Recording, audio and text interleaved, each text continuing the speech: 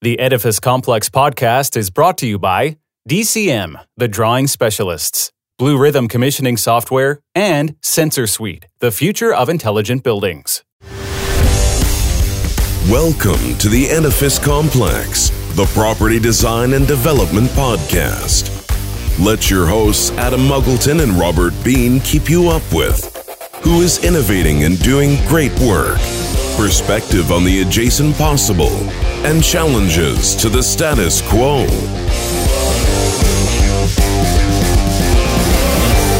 Welcome to the Edifice Complex. I'm Robert Bean, your co-host and unofficial mediator, here with my colleague, official agitator, friend, and Yoda, most everything to do with buildings, Mr. Adam Muggleton. Say hello, Sir Yoda. Hello, Yoda. Okay, so today, this is going to be interesting because it's touching a subject that's dear to my heart, training. Yeah, absolutely. Our guest started out working on maintenance engineering apprenticeship before moving on to the University of Liverpool, where he earned a Bachelor of Science in honors with honors building services engineering. There's a lesson here for our listeners. This guy launched his career with 4 years of hands-on experience, followed up by 4 years of academic skills. Right there, that's a win. Then went on to do project work with Bechtel, just a small engineering firm. No big work. And OTH International. And from there, he shifted over to the Building Service Research and Information Association, where he served as a technical author, trainer, and facilitator and researcher. And for 14 years now, he's owned Clear Construction, where he applies his 40 years of experience in working with project teams and facilities management personnel. That work is involved in maintaining buildings, delivering projects, studying projects, and writing about project delivery and training building environment professionals. Welcome to the show, Glenn Hawkins. Thank you very much for having me. I'm glad to be here.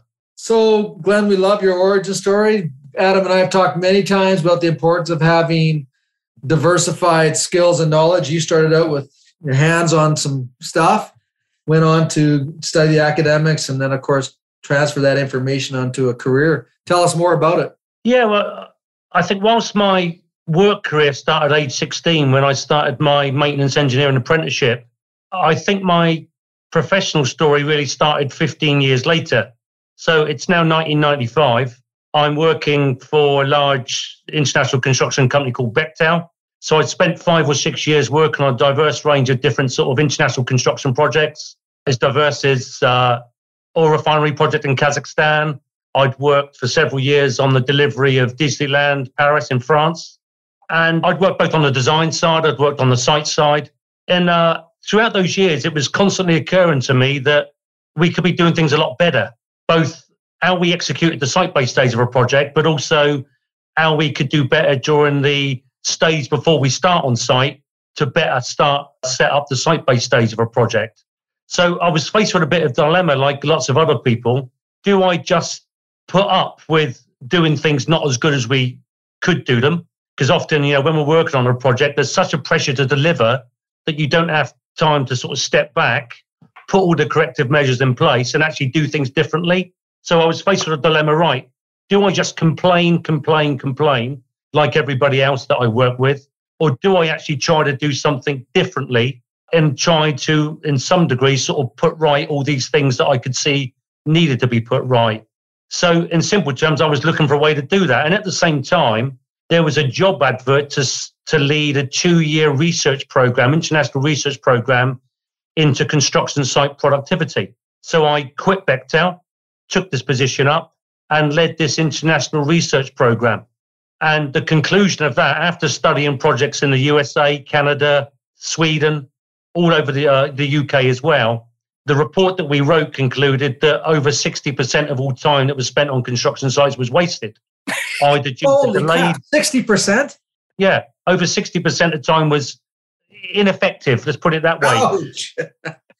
Due to either a combination of delays that prevented people from installing or constructing, or because when they were working, they were not as efficient or effective as they could be for a variety of reasons. So I produced this report and it caused, quite a lot of consternation in the industry. There was some positive reactions, but there was quite a lot of negative reaction, personal attacks and all this sort of stuff, basically saying that so much time was being wasted. And really, that was the start of the career that I've led since 1995, either trying to intervene front end on projects to try to help them set up projects in a way that could do things differently, either to write books that would some degree help people do things differently, or to develop and deliver training courses that would help people do things better. So, 1995 was really when it began with me, although I was 15 years into my career by then. So, Glenn, when did that report come out? It was published in 1997. It was called Improving Site Productivity. And it went down really, really well. There was a lot of positive reaction, but there was a lot of negative reaction as well. Like, our listeners need to understand. So 1997, and here we are, 2022. Mm-hmm.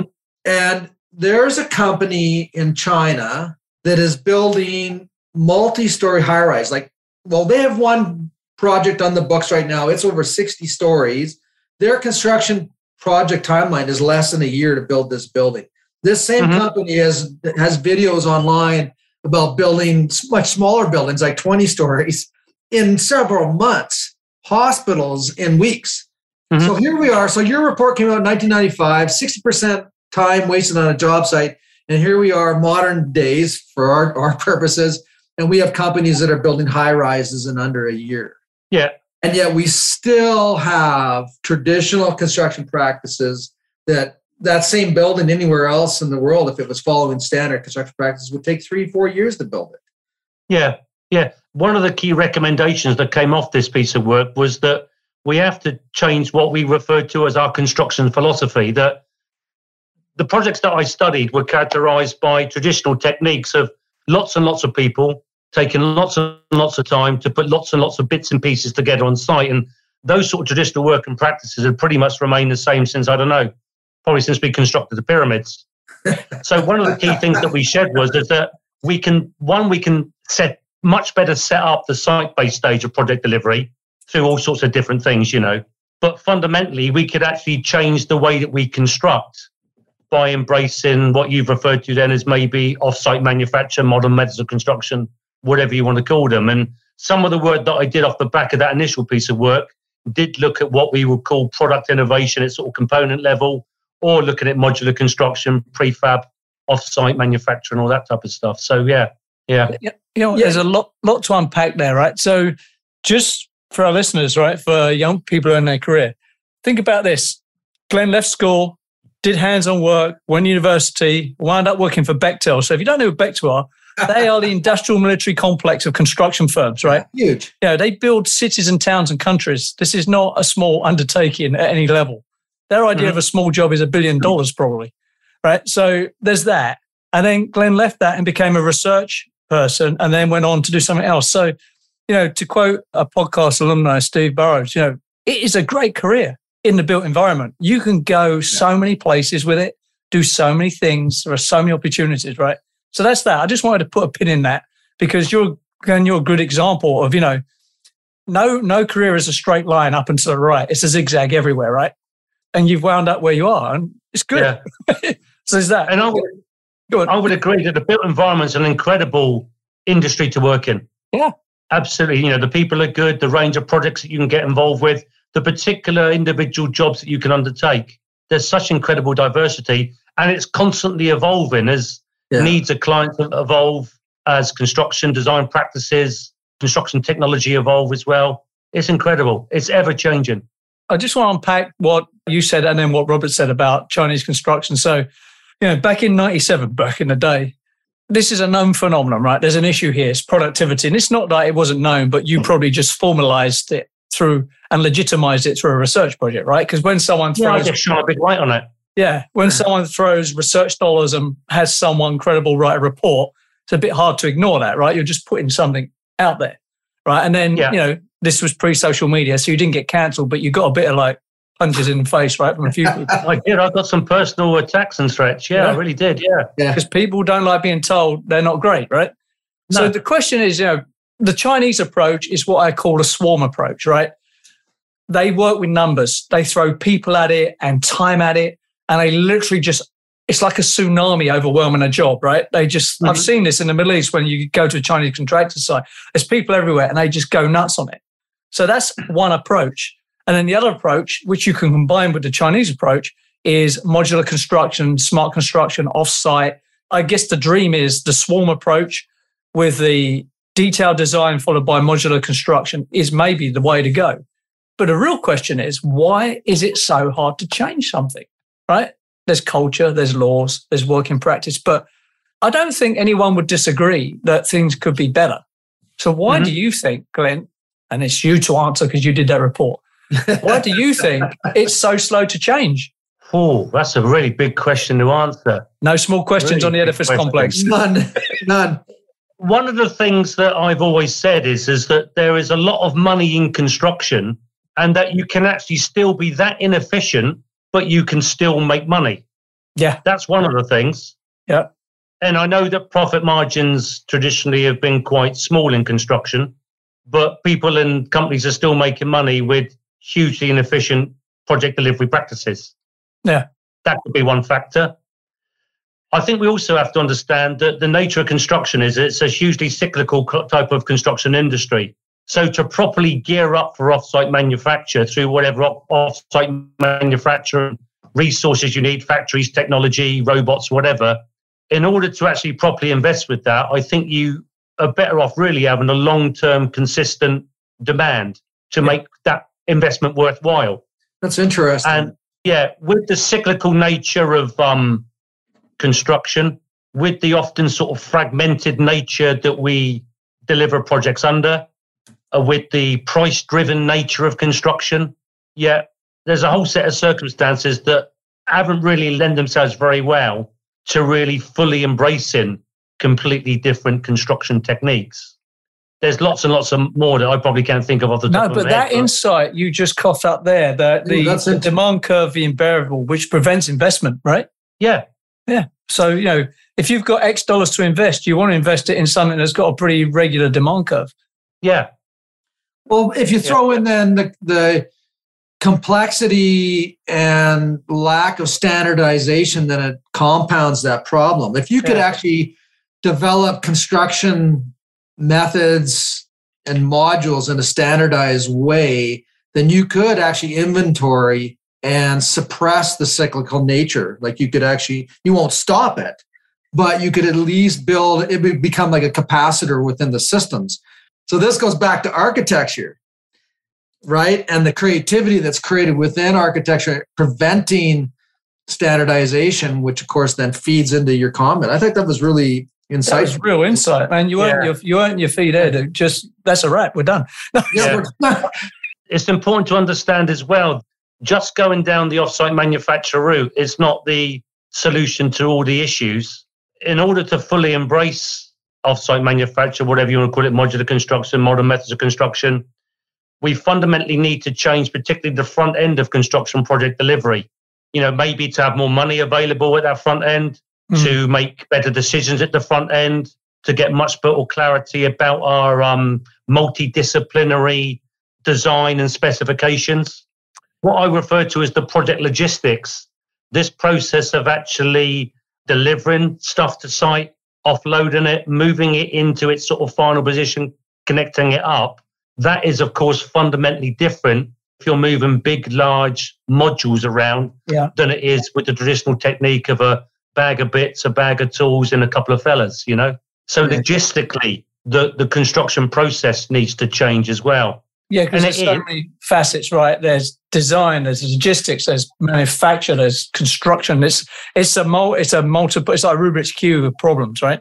But just riffing on the demand curve, right? So maybe the answer to the demand issue is the construction industry fragments, right? So what I mean by that is a client who could provide a huge amount of predictable demand, like someone building social housing. We're going to build X units per year for 10 years. Mm-hmm. That would be enough to enable someone to invest, maybe, right? Yeah. Or Department of Defense type client who says, right, we're going to build X number of buildings. The US military, they build buildings everywhere, right?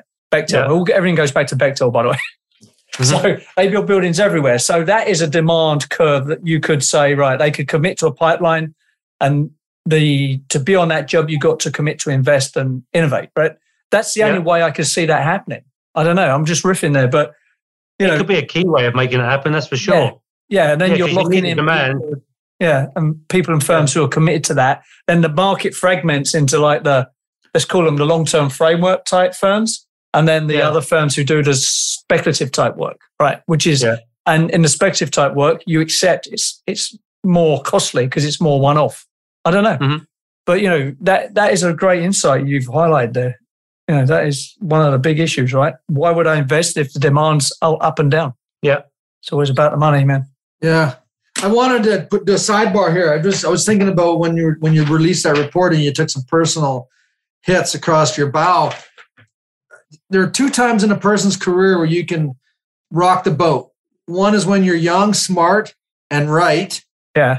And you don't really give a rat's ass what anybody says because eventually you're going to be proven right. And when you're old and retired like me and Adam, when you can basically tell people to pound sand. Yeah. Yeah. Yeah, you're right. It's a barbell thing, right? It totally is. It totally is. One of the most gratifying moments, I think, in my career is to be able to stand up in a crowd. This actually happened in Saskatoon here recently. And I was asked way back when to give some predictions about the industry and subjects that needed to be studied. And then we did a follow-up 3 years ago, and we did a follow-up again like a few months ago.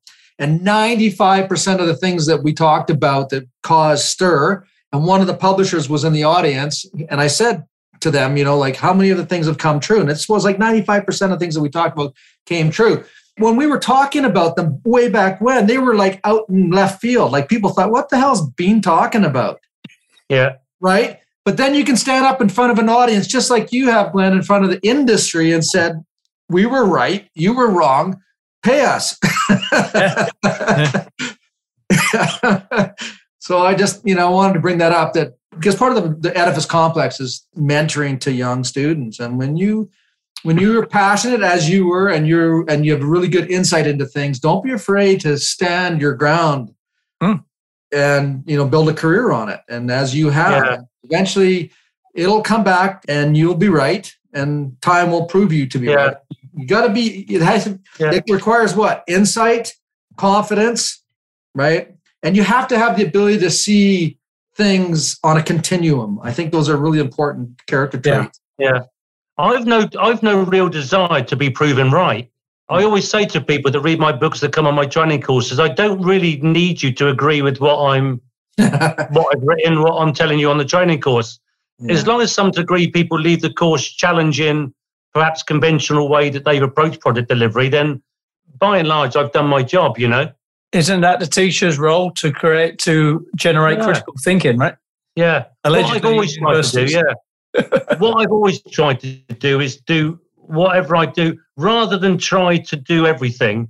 I've tried to do a limited number of things to the best of my ability. So rather than really look at construction in real general terms or the built environment, whilst I have got a peripheral vision of that, I really only focus on sort of 2 fields, which is the building services, which the Americans call the MEP, and the commissioning associated with buildings. So, but what I've tried to do is that whenever I've tried to put something out into the marketplace, I've tried to make it as robust as I possibly could, either by doing some really, really good, robust research that preceded it, or when I prepare a training course, I try to put a really lot of effort into making sure that the training course is really well put together, that it's got robust points of references and so on and so forth. So to some degree, whilst I don't want people to agree with what I'm saying, I can maybe engage in some meaningful conversation with them to maybe debate what they do as opposed to what I'm saying and so on and so forth.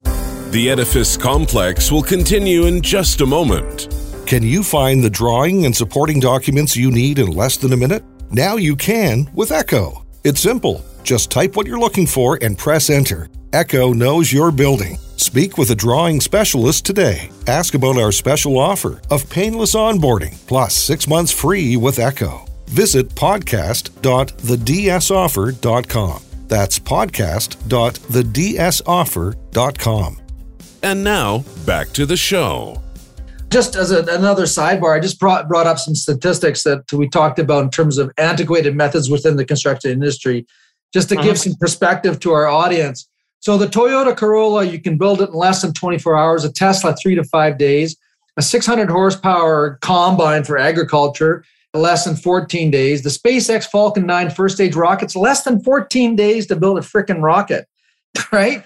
Anyways, yeah, so going through this whole list, Boeing 747, they can crank them out in less than 3 months.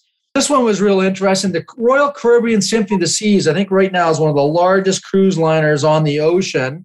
Think about it, right? It houses something like several thousands of people. There's multiple kitchens. The navigational system on that thing is so sophisticated. I mean, it makes anything that's related to transportation look amateur-like, right? They've got healthcare facilities. They've got, sanitation facilities. They've got power plants for not only propelling the ship, but also for powering up.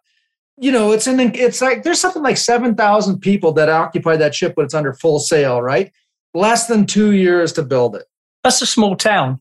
It's a small town. And it's infrastructure. Right. And a 5-star hotel all in one. A 5-star hotel. Less than 2 years. Come on, man. You sound like Joe Biden. Come on, man. So look, when you throw that out, right, just take that one, a massive cruise ship and all the complexity that involves in 2 years, start to finish, right? Yeah. Yes, people say, well, you can build a skyscraper in 2 years. Yeah, if everything goes great, you got the site cleared, it's ready, the design is good, yes, right? But really, it's nearly 3 or 4, realistically, if you take it from concept to delivery, right? So it's almost like twice as long as a ship, right? And probably the skyscraper's the nearest comparable to a ship, right? It's just huge and big and got complexity. So there's room to improve. Now, that's a good segue on to training. I know Glenn primarily. I've known Glenn in the industry because, spoiler alert, we're both Brits. I've known Glenn a long time from the industry as like someone I see. I've only known him recently personally for the last 2 or 3 years. But Glenn's always stood out as someone who does training.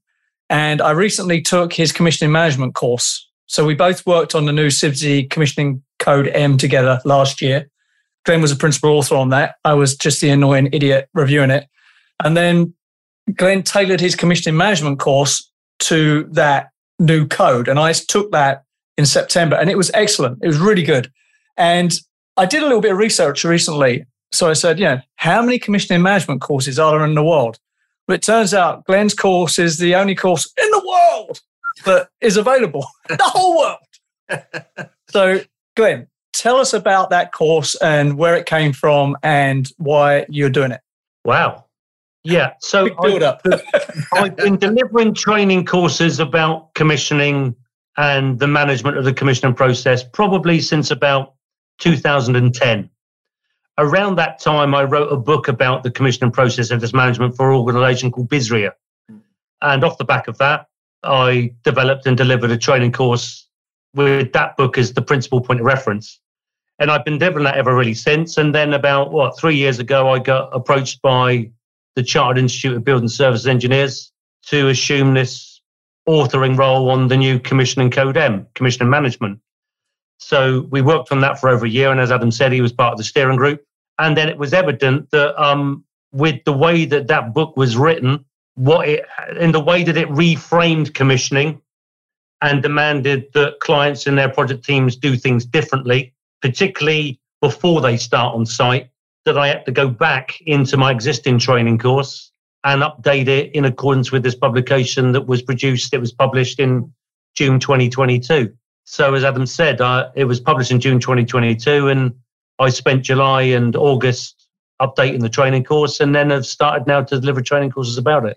Who typically comes on that? I know I came on because I was curious, because we've been working together. I thought I'd better check it out and support what you're doing. But who typically goes on that course? We get a really broad cross-section of built environment professionals. I would say the primary group of professionals that we get on it are either commissioning management people who work in the field of commissioning management or commissioning engineers per se that are looking to sort of upskill and progress into commissioning management. But also, particularly increasingly over the last 5 years, we've had a lot of people that work on the client side of the built environment. We've had a lot of people that work for main contractors, specialist building services contractors, project management consultancies, cost consultancies, and other sort of front-end project professionals. So we get quite a mixed group of people typically now on those courses. I'm delivering a 2-day version of the course actually in 2 weeks' time. And on that course, of the 12 people that we've got on the course, only one of them work in a field that's directly associated to commissioning. The other 11 come from those other sort of disciplines that I've just referred to. Wow. Hey, just so our audience knows, you made reference to BRISIA, I guess it is? And then BRISIA, yeah.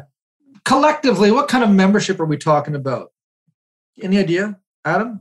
So BISRIA is let me explain what it is for our non-British listeners. So BISRIA is the Building Services Research and Industry Association, something like that. Is that right? Research and Information Association. That's it. Yeah. Oh, so close.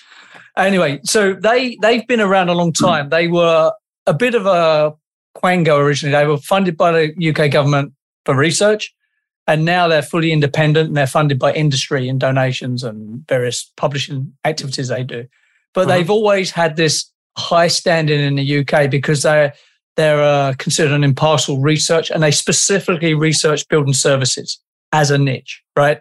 And also they're involved in researching and doing testing of the whole envelope, because you have to test like envelope leakages in the UK as part of the building code now, building regulations. So they're involved in that.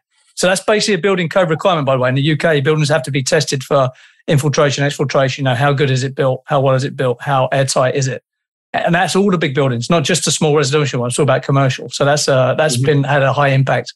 But so BISRIA has this place in the sort of mythology and the canon of being an independent research association, a source of knowledge, a source of truth.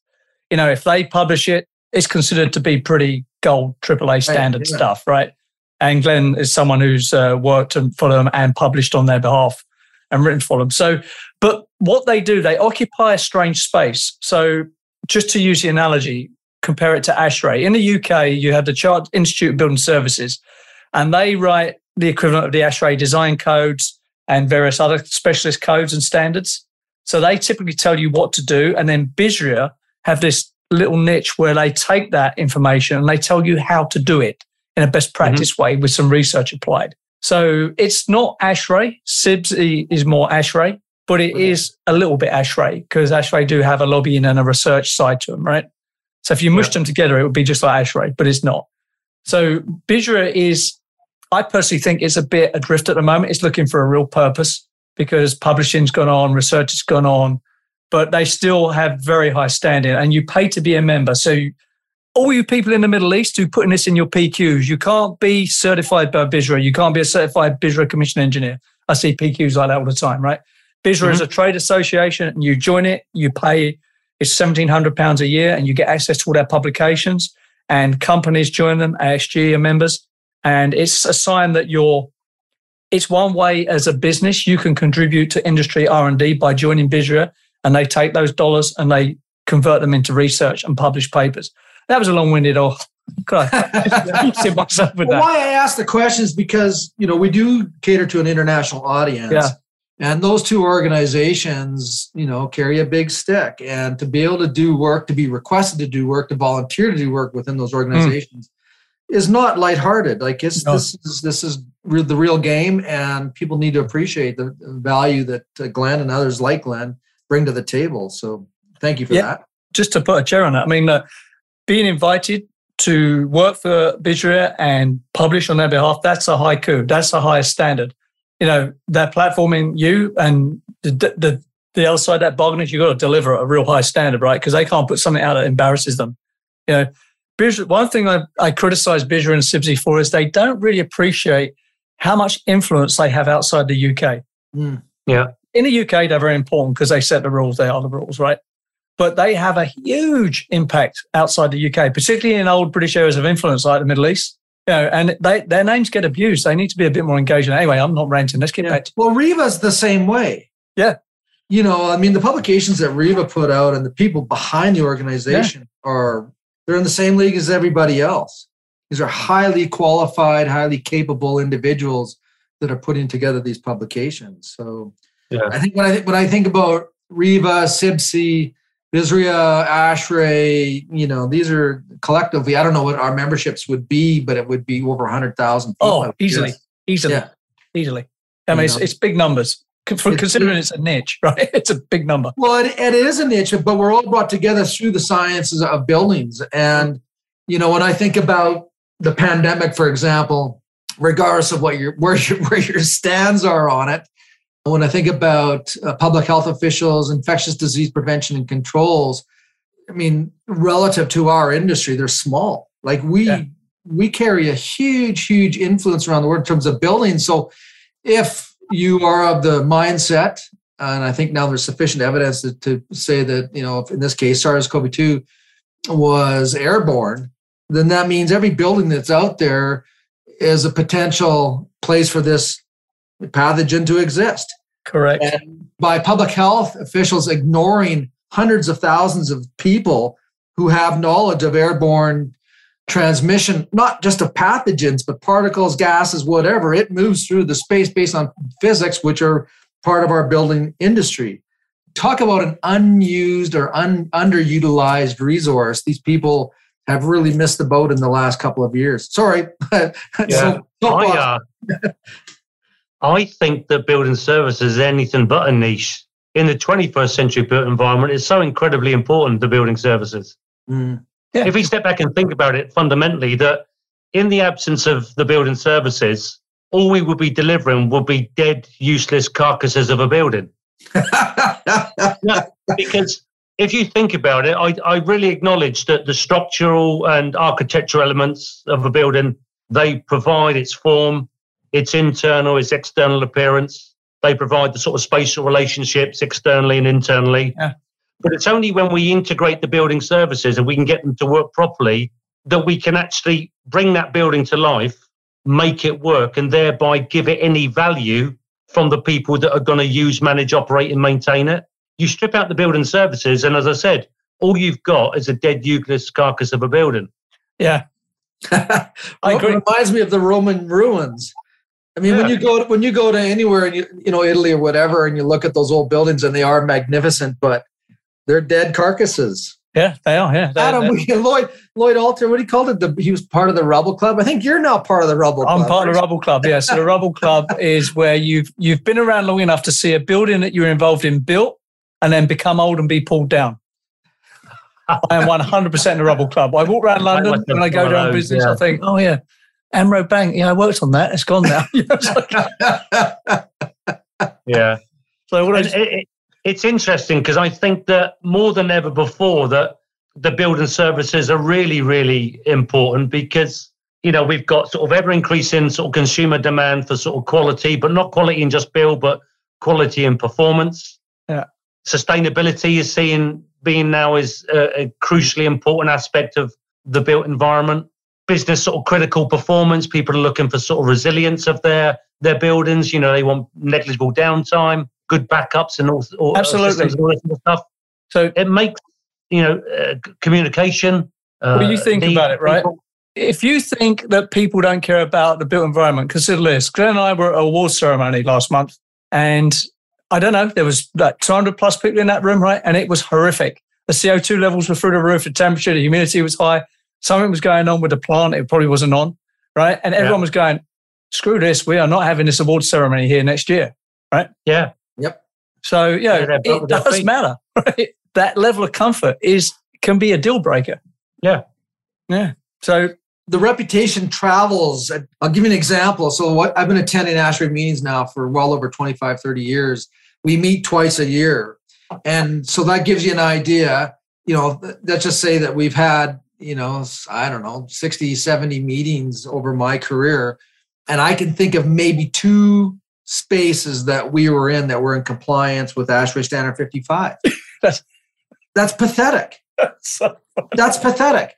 And, and so we know when we go back. So if there's a host hotel that we've, catered or has catered to our requirements over the last several decades, we know those spaces are uncomfortable. People come prepared to experience discomfort. So they're bringing clothes to warm up, they're clothes that they can take off. Yeah. It's incredibly, anyways, that's another soapbox. Yeah. Yeah. The influence of building services, everybody needs to understand, extends way beyond comfort. If we think about things like security, and really, really important now in the 21st century built environment, is safety. Yes. Building safety and personal safety. Mm. This has been more important than ever. There was a really important piece of UK legislation published in the middle part of this year called the Building Safety Act. And this is in recognition that we needed to do something drastically different in terms of delivering assets that are actually much, much safer. And that can't actually be delivered, or we can't deliver safe buildings unless we get the delivery of the building services correctly executed. Yeah. So as you think about it, right? So comfort, health, public health, personal health and public health, right? Safety, all security, these things are all communication, into it, right? Yeah, movement. I have one marble in my brain, and when you said that, it just bounced back and forth. I can't believe that after thousands of years that we have to that we're at a place where we got to develop a standard specifically for safety. That's just another insane thing. Yeah, well, because it's really becoming integrated. I hate this buzzword, but it is a good word, right? It's about integrating everything, right? It's about the building as a system, the holistic whole, right? You can't just be the public health engineer in isolation, right? You're the air conditioning dude in isolation. You've got to be part of everything. This is about what the integrated design process is. And this is where the industry is making that evolution, right? From just, hey, I've done my bit and pass it on. It's not pass the parcel now. It's like everyone around the table. The opposite of integrated is segregated. Yeah. Right? And so after thousands of years, segregated design practices have led to us to have to develop a standard on safety. Yeah. I want to use a swear word there. It begins with F, ends in K. I can't believe it. But unfortunately, I mean, that specific Building Safety Act in the UK was triggered by a horrific fire. You know, right. So unfortunately, when you think about it, someone had to die for that to happen, right? Why are we waiting for that sort of event to happen? You can see events of a similar nature around the world. Yeah.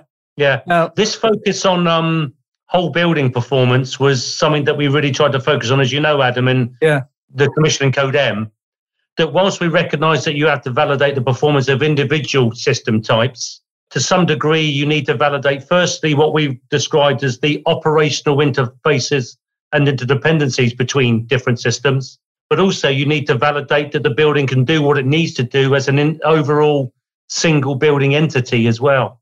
Yeah, absolutely right. So you and I were very key in them meetings about considering the integrated whole, right, rather than breaking it down. Because traditionally, it's been a segmented thing. And then we were that was the whole reason I wanted to jump on that, is because I wanted to bring it up to like where the thinking is going, not where it is, you know? Yeah. So you did a good job of reinforcing me on that. So thanks about that. Yeah, that was good. There are some advantages to being an asshole, and that was one of them. So I want to talk about, going back to your training, something you said earlier. You said a lot of people that are coming on your courses now are not commissioning people, because you would expect them to be interested in it, right? But it's like contractors and other people. So what do you think's driving that trend? Is it more accountability? I think accountability is one of the issues. I think one of the key reasons is that increasingly there's fewer places to go unless you deliver construction projects well. Yeah.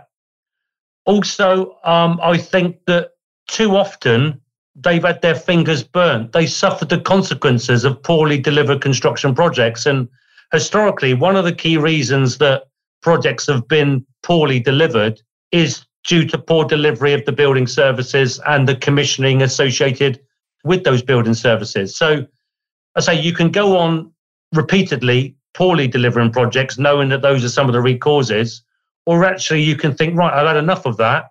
Let's go back and try to deliver projects in a much sort of more intelligent, less dysfunctional way. And that's why I think I'm increasingly over time getting more and more sort of multidisciplinary, or people from different disciplines that come on my courses. And they actually work best when you have got people bringing all those different perspectives.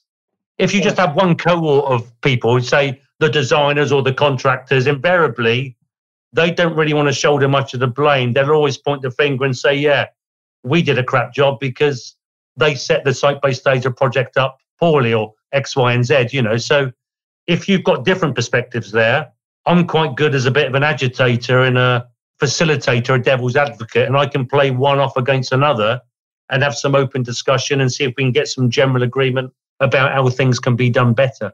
So have you had any pushback from people on the courses? Like you get like a tough construction manager, they're going, oh, this is rubbish. What is this? Have you had any like light bulb moments or pushbacks from people like that?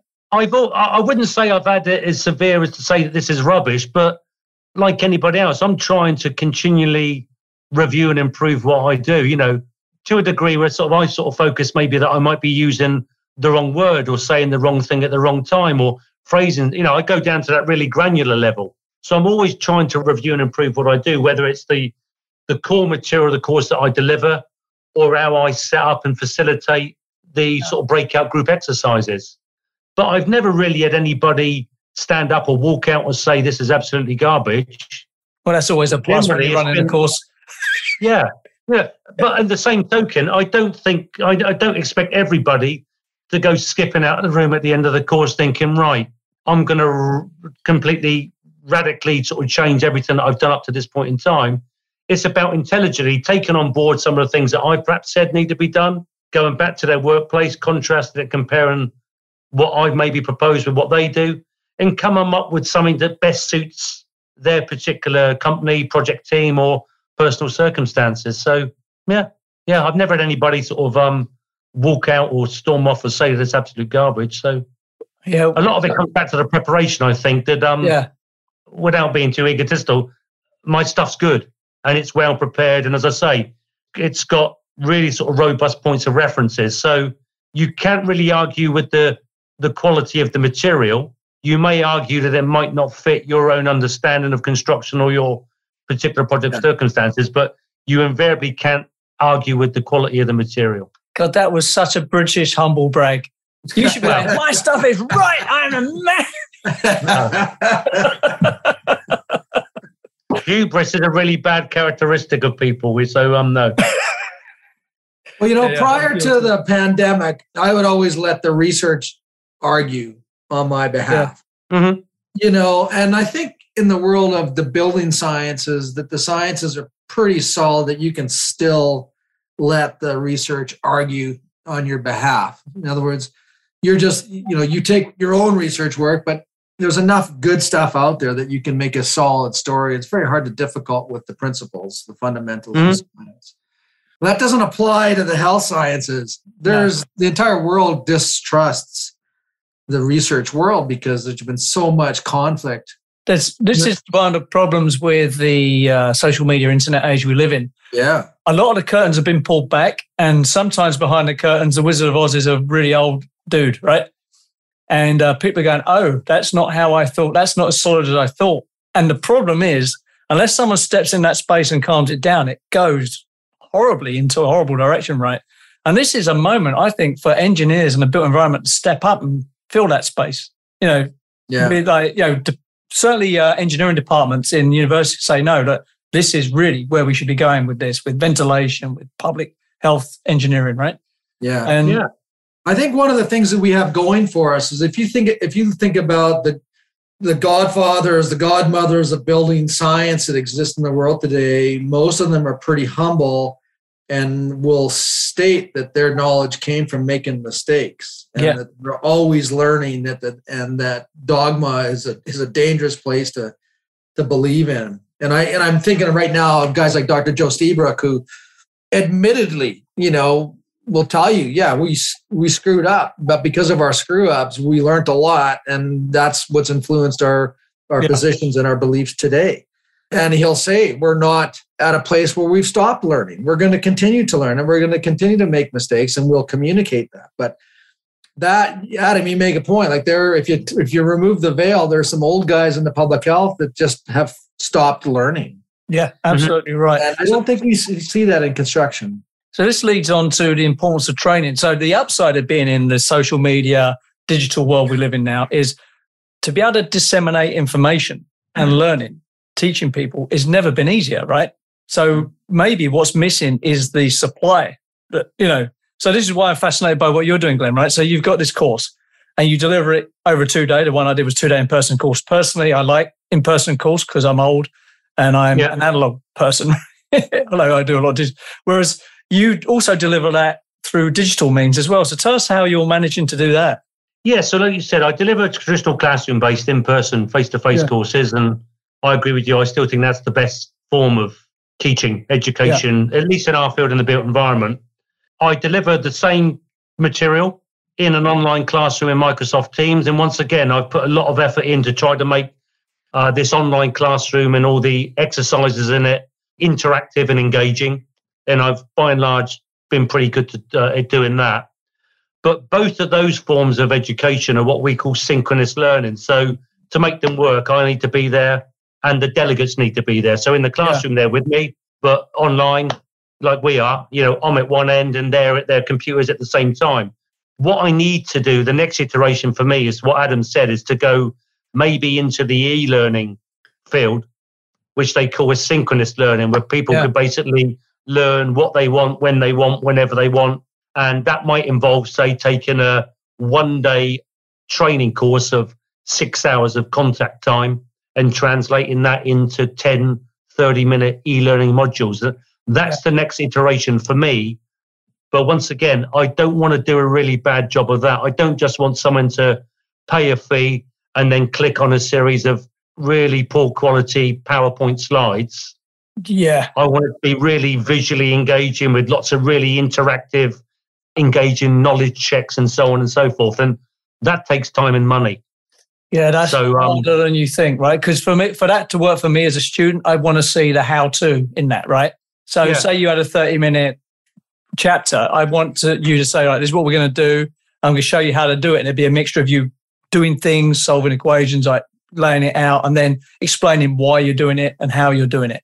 That is actually really hard, I think. Yeah, it can all be done. And the built environment that we work in, I think it lends itself fantastically to the production of those the training courses that I do, because we could use photographs, videos, 3D walkthroughs, BIM models, whatever. But we can use that same visually rich material for these e-learning modules. So I think the industry that we work in, we could create some fantastic e-learning modules. Several of my clients, and I've got some really big international construction clients, have approached me about producing e-learning modules for them for in-house delivery. But once they've gone away and examined what the costs are going to be to do it in the manner that I sort of described to them, none of them have actually come forward yet. They've basically said, "No, we'll just continue with the Microsoft Teams or the face-to-face learning." Yeah. So once again, I think the way to do it would be collectively to have a collection of built environment organizations, each put a little bit of money in a central pot, develop some really stellar e-learning modules, and then they and the wider built environment could then benefit from it. Yeah, and they could be part of CPD, right? Like the ASHRAEs, the CIBSEs of the world. Oh, absolutely. Yeah. So the material we pretty much got ready to go. Yeah. Okay, CIBSE and ASHRAE, if you're listening. It just needs to be translated to an e-learning format, That's how I got into commissioning Codem. I put a YouTube video out, said, "Call me." And they called me. It was really weird. Yeah, they are. Yeah. It's funny. I offered a 16-week course, and one of the challenges that I would have now to modernize that is that a lot of the stuff was Flash-based. Well, Adobe has scuttled the Flash format. So when you were talking there, Glenn, I just quickly had a thought about what it would cost to actually redo those Flash images, and it would be tens of thousands of dollars. Yeah. People understand education. I have a rule. It takes me an hour to develop one slide. And people are going, what? 1 hour? Look, by the time you do the research work, you create the graphics, put the whole thing together, practice the presentation just to make sure the thing runs smooth, makes sense. It's an hour a slide. I don't care who you are. If you're not putting an hour into a slide, you're not hitting the benchmark. Yeah. So you think about for an hour presentation, depending on what the content is, it could be anywhere between, say 30 to 60 slides. That's 30 to 60 hours. That's a week worth of work at whatever your going rate is. So education, putting together good, like you said, stellar content is not cheap stuff. Like it costs money. But it's hugely valuable stuff if it's delivered and taken on board in the right way. Yeah.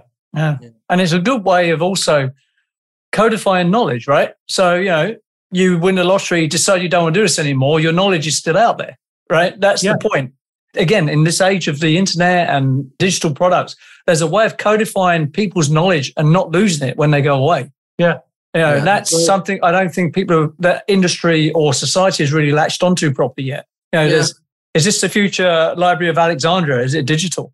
Oh, that was a good break. Do you see that link there? That was a stretch, right? it's a fantastic way to give something back to the industry, I think. Whilst I recognise that I could have earned more in my career in a senior sort of project role on actual live construction projects, I have absolutely no regrets with the sort of career path that I've chosen. I've had a huge amount of sort of personal flexibility, really good work-life balance. And let's say with the training courses that I've delivered, with the books that I've written, I've given something back to this incredible industry that we work in. So for me, it's, it's really meaningful work, Listeners also need to understand, and again, this is just me speaking based on my career, is that people that are in the education business, although when you think about the time you put in and the fees you get to develop a book, no one's getting rich. And the reason why no one gets rich doing it is because the people who are writing the education, they care and they give everything that they can to make the content, which means you dilute your fee. I don't know anybody that's in the education world that has got a fee for writing a book. Of course, the fees are diluted by the hours that they put in because they want it to be good. Yeah. That is so true. But that's just to talk about like the lifestyle and a career, right? So a career in this business also, Glenn, you're an example of you could have stayed at Bechtel, gone up the greasy pole, be a senior VP of the world or whatever they call it in Bechtel, It's normally something mega, right? And you'd have probably be earning $500,000 a year, living in America, all that stuff, right? And you chose a lifestyle-based career where you can work at home in your secret bunker at the bottom of your garden, and you can create content, add to the summer knowledge, memorialize knowledge, right? And you're still making a living, doing well, right? Yeah. So there's ability in this business to be anything and everything, right? You can be a technician, you could be a practitioner, you could be an engineer, you could be a doctor, you could be an educator. There are so many ways to go. More I think about the interview we did with Steve Burrows, where he said it is just the most awesome business in the world. He's actually right, Yeah. That jarred me when he first said it, because I'm a bit of a cynical asshole. But, he's absolutely right. It's never been a better time to be in this business. There's so much going on, technology and development. And there's so many ways you can grow and be in it. You can find your space, right? And I think you're a good example of that, Glenn. Yeah, I've only ever wanted to work in the built environment or in education. So now I've got the perfect hybrid. Yeah. I'm working in the two professions that I've always wanted to work in. So for me, You're a vendor. One of the big differences is that you're not 100%, you're not a pure academic. Like, you have experience. Yeah. You've been screamed at, you know how to use tools, you know how to communicate. Like, someone in your position, your own diversity and knowledge and skills is incredibly valuable. Like Adam and I have talked about this before, is that, students can go in, they can get a university degree or a diploma, whatever. And some of the professors have never stepped a foot, I shouldn't say never stepped a foot, but rarely stepped a foot onto a job site. No, you're right first time, Robert. And until you've been on a job site and you've worn your rubber boots and I remember some of my first experiences, I was just a young kid. I was maybe 19 years, not even that, I was probably 18. And I was working for a geotechnical engineering company as a technician, and I was out doing sampling, concrete sampling.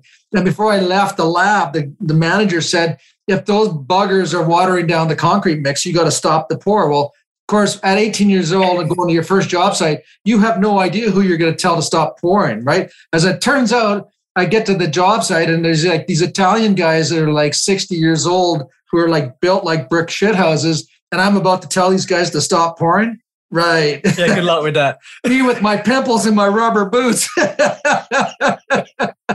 Yeah, good luck with that. Yeah. I would say myself in the bottom of a pour, right? What I would say to you two is it's important that you don't set me up as some sort of hero, because the real heroes in my discipline, at least, are the people that are actually doing the building services and commissioning work on real live construction projects. That's to a large degree a lot more difficult. Actually do it in real practical terms on projects. I'd like to think that to some degree I'm helping them do a little bit of a better job, but I don't want to portray myself as any sort of industry hero or anything like British. That.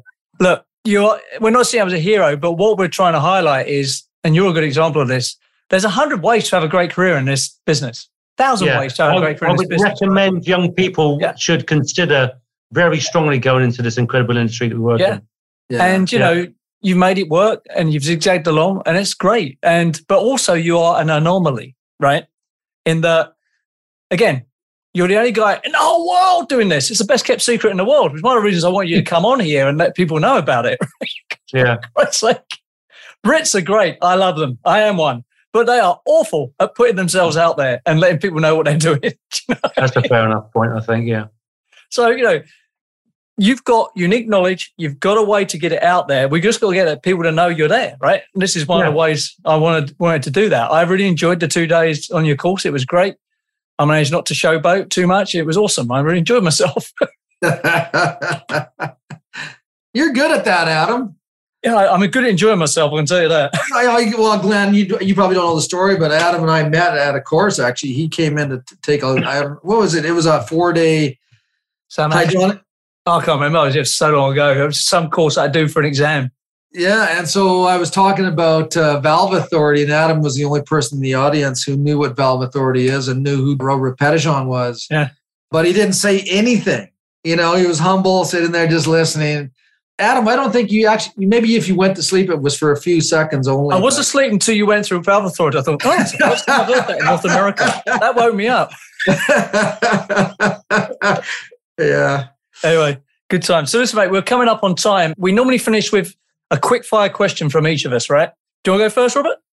Yeah. So, Glenn, when I think about your career, and again, we always try to leave some messages for particularly the young people who are trying to figure out their path in the industry. If you were standing in front of, a graduating class back at your own university, you were delivering the commencement speech, what would your advice be to them, the new students?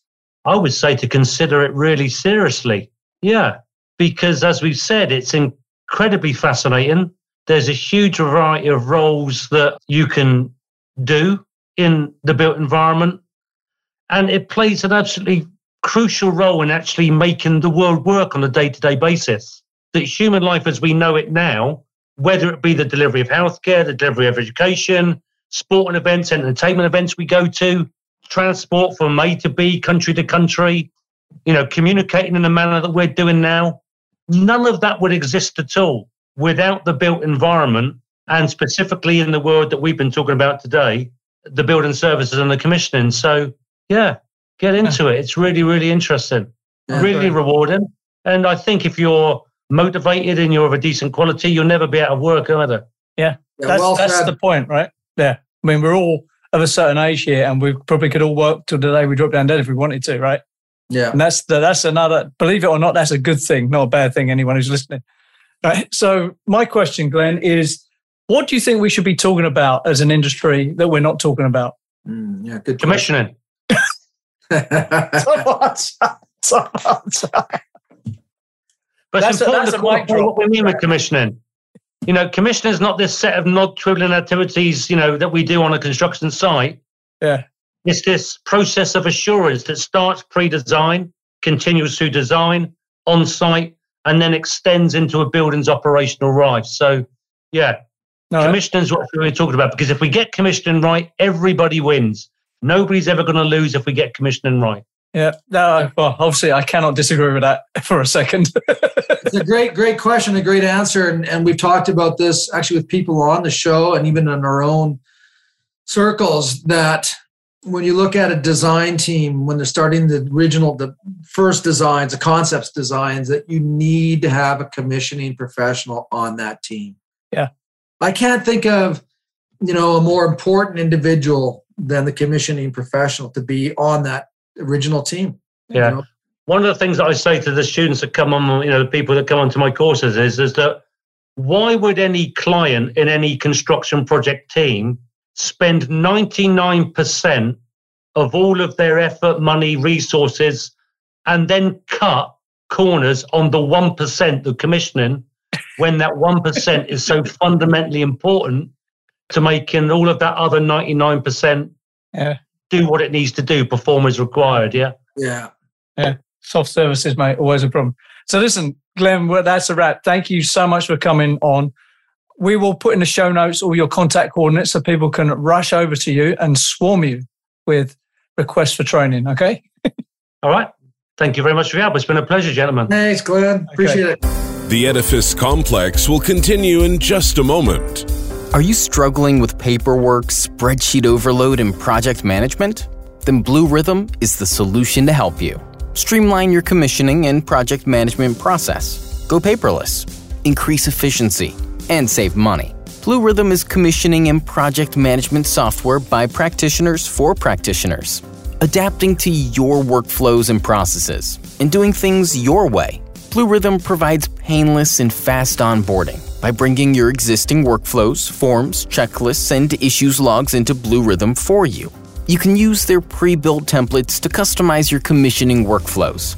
And Blue Rhythm can fully handle the transition from your current software platform. Blue Rhythm is secure, scalable, and reliable, backed by amazing support, and accessible 24/7 on any Windows, iOS, or Android device. Why are you still using paper and hard-to-control spreadsheets? Start your free Blue Rhythm account today at bluerhythm.com.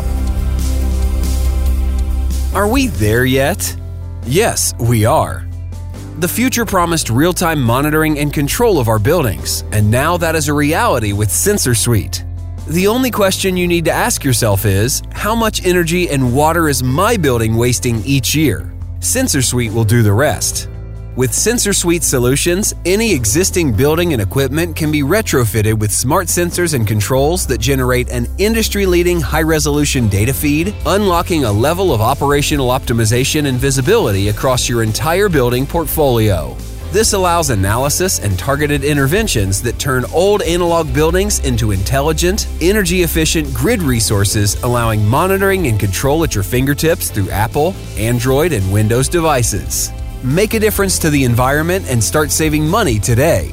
Go to sensorsuite.com or call toll-free 1-855-773-6767. And now, back to the show. I love the gems that our guests throw out. Glenn talked about the pyramids and the stick building, and he's right. I mean, you can just make a picture of the ancient Egyptians and anybody back in those days that were building pyramids. Very much the same strategy today. Hasn't changed. They still use fulcrums and pulleys and friction, overcoming friction, and it's the same thing. And it's just like, we build buildings like the pyramids. He made a comment.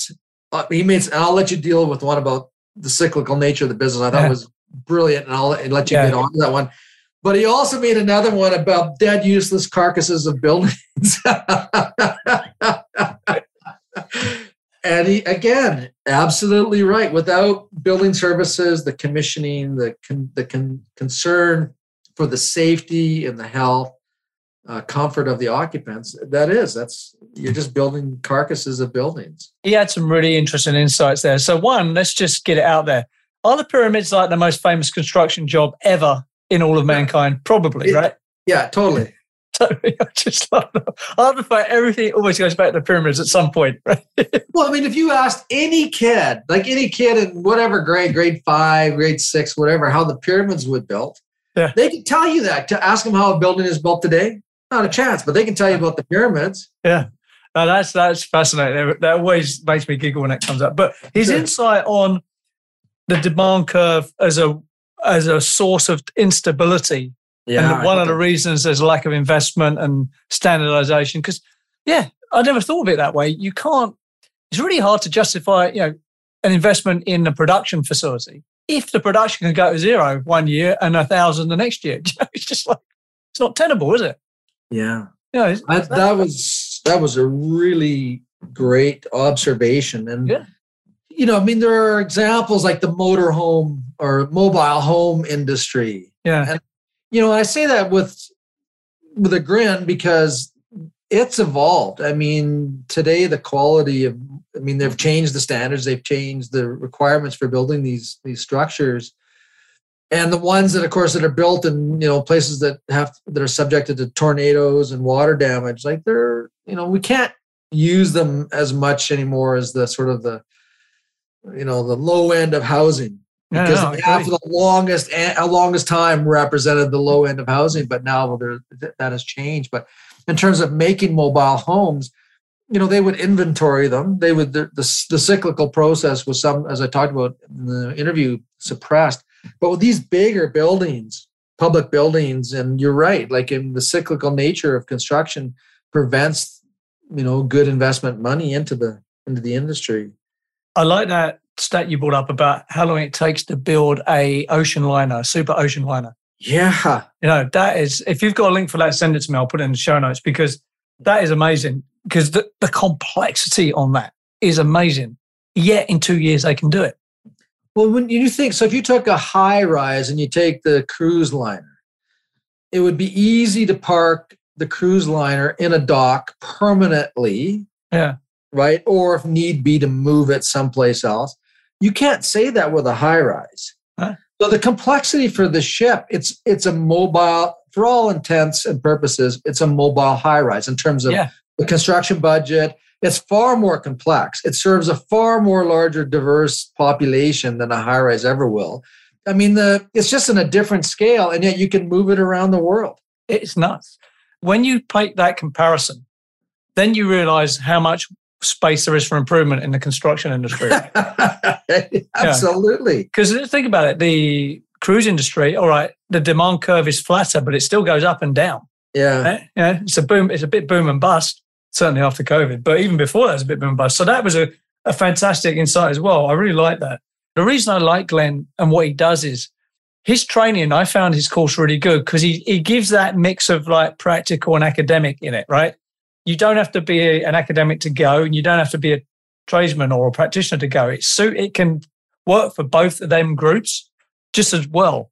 So what he's talking about is delivery as well. It was just really well done. I think he's a very underappreciated educator. Yeah. So that's why I asked the question about just explaining to our audience who BISRIA is and CIBSE is. Because those are some of the top-notch associations and organizations in the world of building property development. And for an individual to be invited or to volunteer and get accepted in the volunteer process, that just says a lot. Yeah, no, it does. I mean, he's published several articles and done several research projects for them. So, you got to be good enough to get on that platform and then stay there, right? That tells you something about how good Glenn is. Yeah, and what the audience also needs to understand is that when you write a book for an organization, the organization's not looking for an amateur. They're not looking for this to be your very first publication.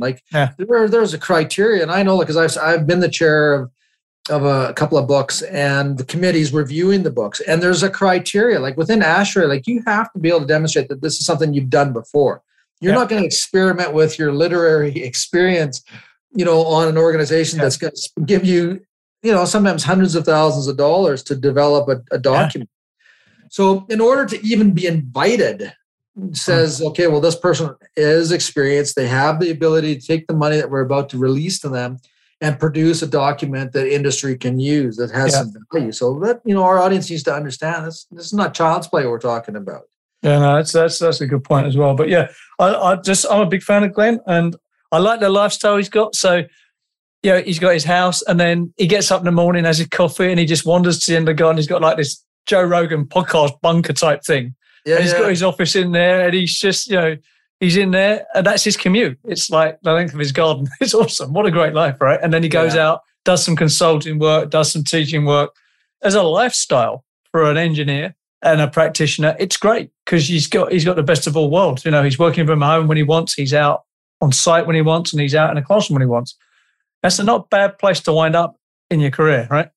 No, and there's, and again, going back to the industry, right? It offers those opportunities for those that want to create or invent themselves into that role. That's what he's done, Yeah. And again, create your job, right? Create the job you want. Yeah. That is possible. Anyone listen here, you've got to learn. You've got to go through your time. There's no shortcut out. But once you're through it, you can sort of create the job you want in a way once you get credibility. There's not many places you can do that. A doctor's a doctor. A doctor's got to go to the office or he's got to go to the hospital, right? He can create his job, I guess, to be a concierge doctor, but it's a bit more rigid. I don't know. I like lifestyle design and lifestyle, not hacks, but, being able to make your work fit around your lifestyle. Yeah. A profession that can do that is a real value add. It's really underappreciated. It makes life better. It just makes your quality of life better. Yeah, and I think you made a really good point there, and that is that you do have to put in your time. You can't graduate at 25 and go, I'm going to be Glenn now. No, that don't work. he had to go out, work at Bechtel, learn the ropes. He had to go through all that learning curve.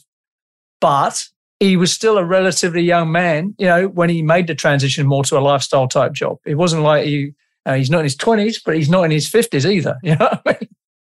Yes, there's no, FYI, anyone listening, there's no shortcut in the learning process. You've got to go to college. You've got to pass exams, and you've got to learn your craft, whatever it is. No way around that. Which is why I liked it. Like when I first read his bio, and I thought you had to actually click to get further information about his history. Because I was reading the bio, and then there was, click here for more. And that's what his very first story was. Well, enrolled in a 4-year apprentice program for building service engineering. He started out as a maintenance apprentice. Yeah. I love that story. And that's kind of like Peter Simmons' story too. You know, like the guy started out, on the tools. The guy gets his doctorate degree, and now he's, the guy's like these individuals they've got depth.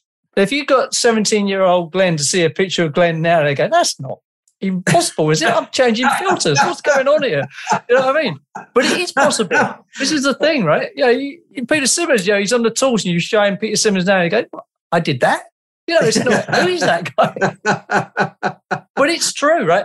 Everything is possible. I love the possibility that everything is possible. That is, anyway, we should end on that. Yeah, everything is possible in your career. You just got to own it and make it happen. Absolutely. And it ain't a straight line, and that's all right. Okay, that gets unedited. That is the truth, told to you by Adam Muggleton, Yoda. Boom. All right, see you on the next one. Bye. You've been listening to the Edifice Complex podcast with Adam Muggleton and Robert Bean. To access show notes for this episode, visit edificecomplexpodcast.com. Also, if you would like Robert or Adam to speak, teach, or consult on your project or business, please email admin@edificecomplexpodcast.com. See you next time.